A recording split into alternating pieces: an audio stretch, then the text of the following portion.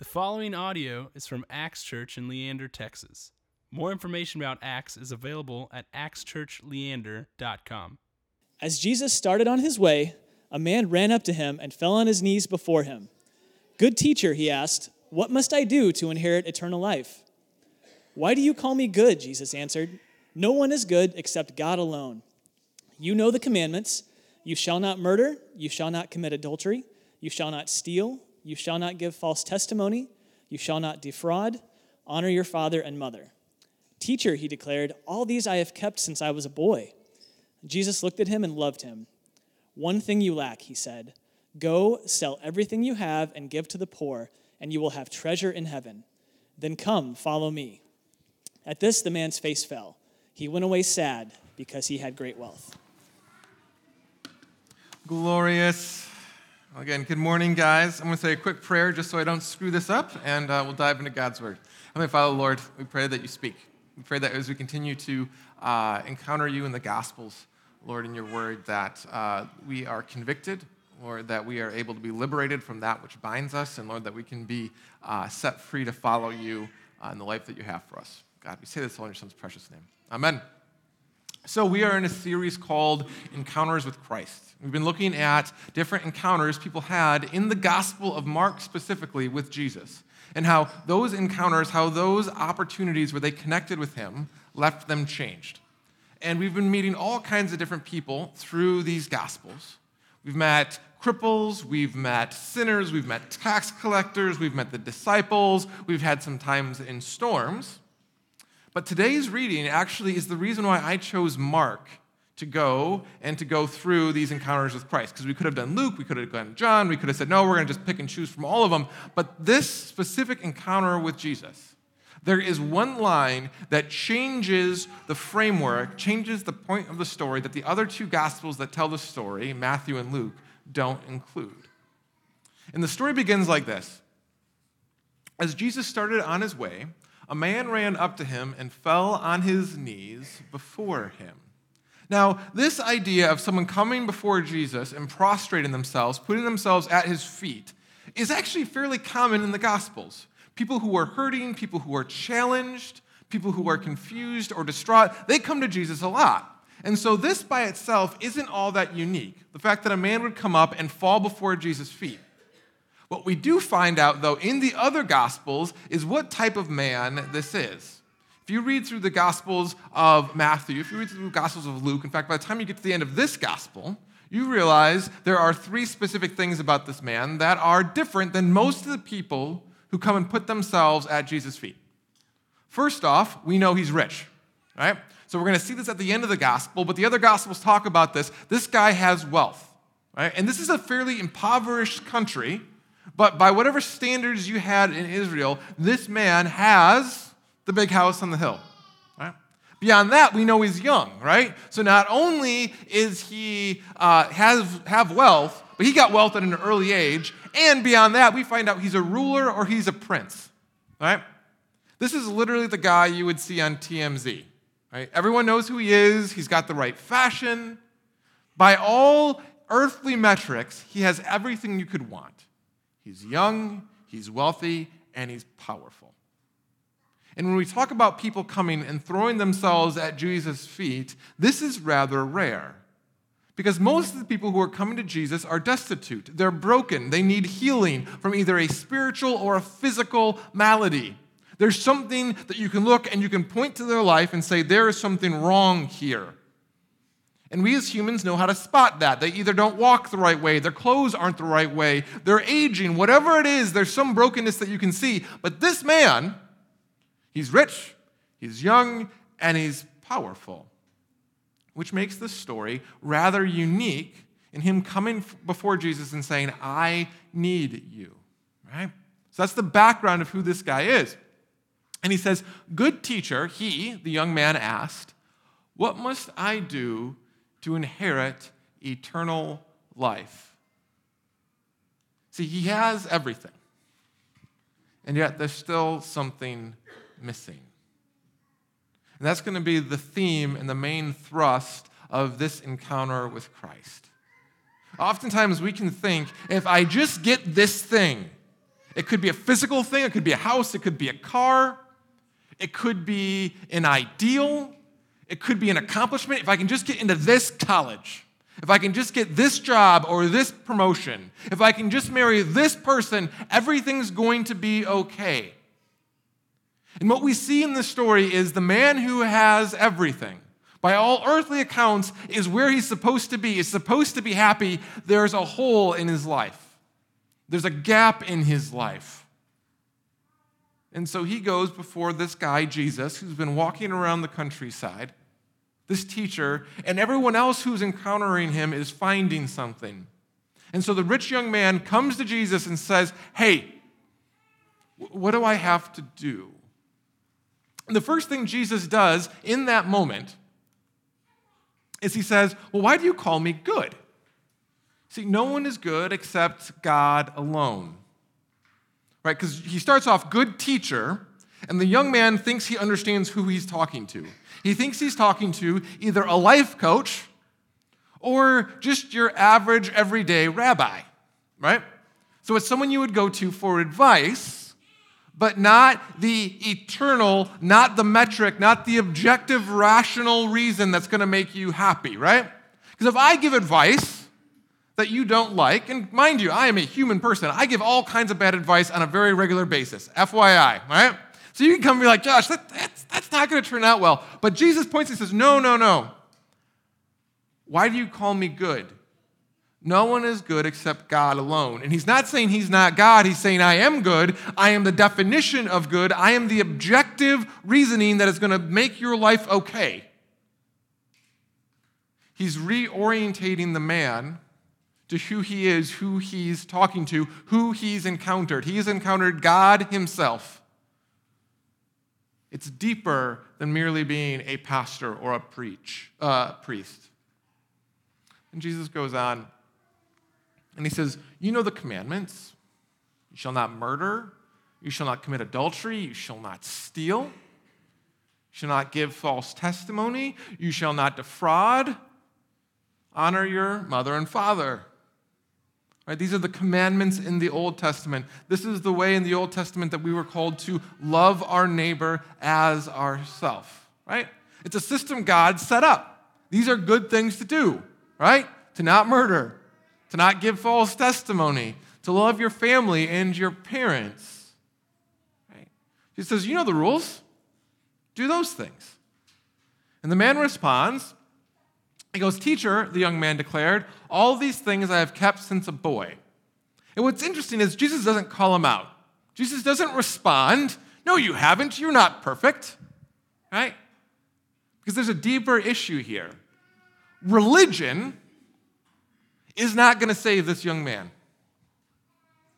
Religion, doing specific things, living a specific way, doing the right things doesn't satisfy, doesn't fulfill this young man. He has everything, right? So not only now do we find out that he's rich, he's young, he's powerful, but he's also doing all the churchy things, right?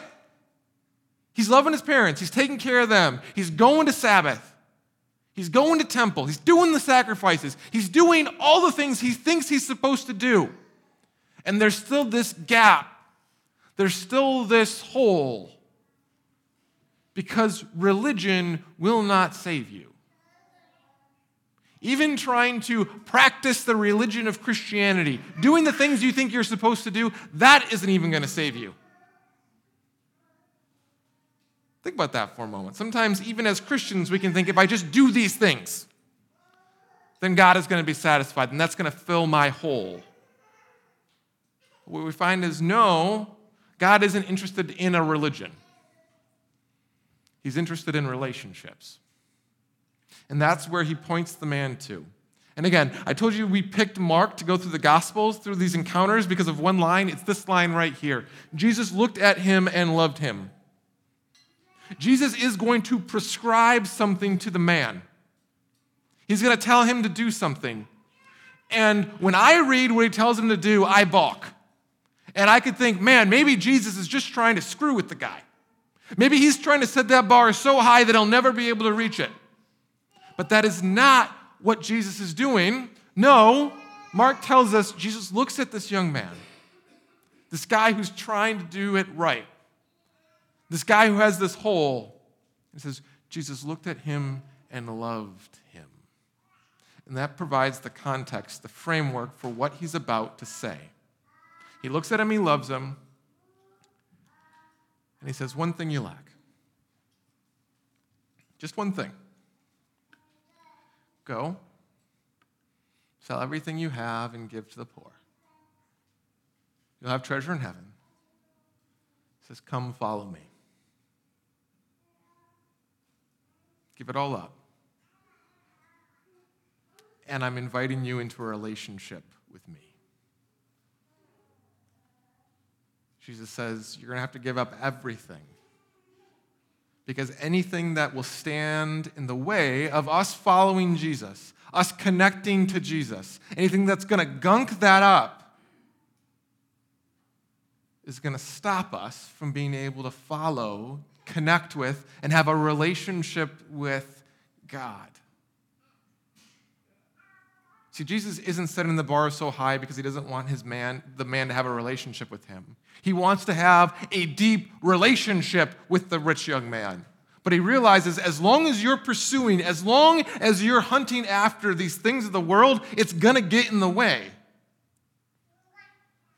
And it's not that being rich is a bad thing. It's not that being young is a bad thing. It's not about saying, hey, I know God wants me to do certain things, so I'm going to do that. That's all good. Those are all gifts from God.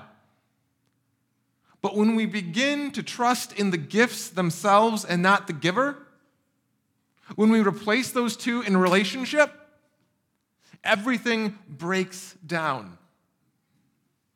I was reflecting on this morning. It's one of those times where typically I get the sermon done, it's in the bag, I send it off to Tanner. This morning I woke up and I'm like, oh, there's actually a really good example of this, of what this looks like. King Solomon in the Old Testament, if you were to adjust for inflation, is the richest man that's ever lived. He had everything. He wasn't just a prince, he was a king. And he was the king that all the other kings in the world would come and visit. He had the biggest house. He had the most livestock. He had the most money. He had everything. And he wrote a book called Ecclesiastes. And Ecclesiastes is all about trying to figure out what is the meaning of life. How do you fill that hole?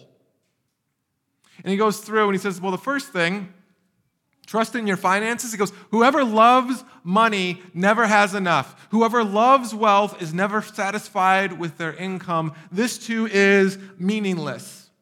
And that word meaningless in the Old Testament is the same word for the morning dew, vapor. He goes, you can try to seek after wealth. You can try to stack up enough. He goes, but it's vapor. It's not solid. You can't grab onto it. It's not going to fill you. And that doesn't mean that money is bad, but if you think that money is going to satisfy you, if you think that money is going to protect you, if you think that your checking account and your savings account, that's what you are going to rely upon, if the pursuit of money stops you from being able to connect to Christ, to take that next step in following him, in being generous, in being a part of what God is doing, of mental bandwidth. That's my big thing. If my checking account falls below a certain point, mentally, I can still, or physically, I can be following Christ, but mentally, I'm worried about this thing, right? This gap. And so in that, Jesus says, you got to give up that trust because it's not going to protect you. But it's not just money that we have. No, we can overcommit for success. Solomon writes, my heart took delight in all my labor, yet when I surveyed all my hands had done and what I had achieved, and again, King Solomon achieved it all. He had it all. People looked at him and said, that's a successful ruler. That's a successful kingdom. He said, and all that's meaningless. All that's vapor. Because we can think, okay, it's not about the money, but I need the company to do this. I need this promotion. I need to achieve this status. And then everything will be okay. When I first started writing I thought, man, I'm going to get published, and then everyone is going to realize how great of a writer I am. And that was where my stability was going to be, right? Maybe it's sports. Maybe it's thinking, you know what, if I can just make this team, if I can just make this accomplishment, everything will be okay. Maybe it's being valedictorian. Maybe it's getting into a certain school. And parents, this is something that we as adults have to somewhat protect our kids from. Have to be careful not to feed into, that we can overcommit them to things, overcommit or model overcommitting ourselves to things that stop us from actually being able to connect to God, connect to his body of Christ. Because Solomon says that too isn't going to fill you up. Or maybe it's not success, maybe it's not money, maybe it's just straight up pleasure. I said to myself, I will test what pleasure is good. That too proved to be meaningless. I tried cheering myself with wine and embracing laughter. I hit the next episode of Netflix. Right? We can think, well, if I can just feel good, everything will be all right. If I can just go from one high to the next, everything will be all right. And it can be fun for a while, but it's not going to be solid. It's not going to be substantive. We need something deeper. Or like the rich young man, we're going to come and we're going to have that hard choice to make. And what's good is there is good news in all of this. After this encounter, the disciples are just despondent. They're like, if this guy doesn't have it, what about us? And Peter says to Jesus, he says, then Peter spoke up, we have left everything to follow you. And truly I tell you, Jesus replied, no one who has left home or brothers or sisters or mother or father or children or fields for me and the gospel will fail to receive 100 times as much in this present age, homes, brothers, sisters, mothers, children, fields, along with persecutions, and in the age to come, eternal life. But many who are first will be last, and the last first. He says, God is the giver of gifts. God is the giver of daily bread. Success isn't bad. Netflix isn't bad. Checking accounts aren't bad. He says, God knows that you need them. He is going to care for you. He is going to provide for you. And yes, there are persecutions that come along with us. We live in a broken world, and when we're on Team Jesus, the enemy, the other side, doesn't like that so much, and so we take our licks, but he says, I promise you it's worth it. Following me, connecting with me, because it will actually fill that hole. You'll get to experience life and life to the full. That's what Jesus said. He says, I have come that you may have life and life to its fullest. This encounter with Christ, we realize that when we're willing to sacrifice that which we love the most, that which we trust in the most, that which we seek to protect us the most, that it's worth it. That he provides, he fills, he nourishes, he protects. In this life, he says, in the present age today, and into life eternal. I'm going to invite the band up.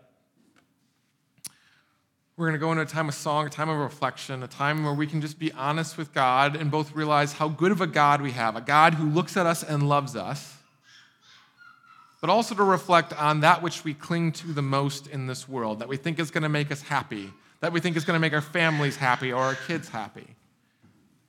We're going to give it back to him. That's going to lead us into a time of confession, and we're going to go into communion where we actually get to encounter Christ. We get to encounter the body of Christ, the family of God together. I ask you all to pray with me. Lord God, you protect and you provide. Lord, you give us good gifts. And the greatest gift of all is a relationship with you. Lord, that we don't have to do life on our own terms, but Lord, that we can follow in your rhythm and your pattern. Lord God, we come before you now in reflection and prayer and song of just knowing that you are good and that your ultimate good is what we build our life and our foundation upon. God, we say this all in your Son's precious name. Amen. Thank you for listening to this podcast from Axe Church in Leander, Texas. Feel free to share this message with others and stay connected with us at axchurchleander.com.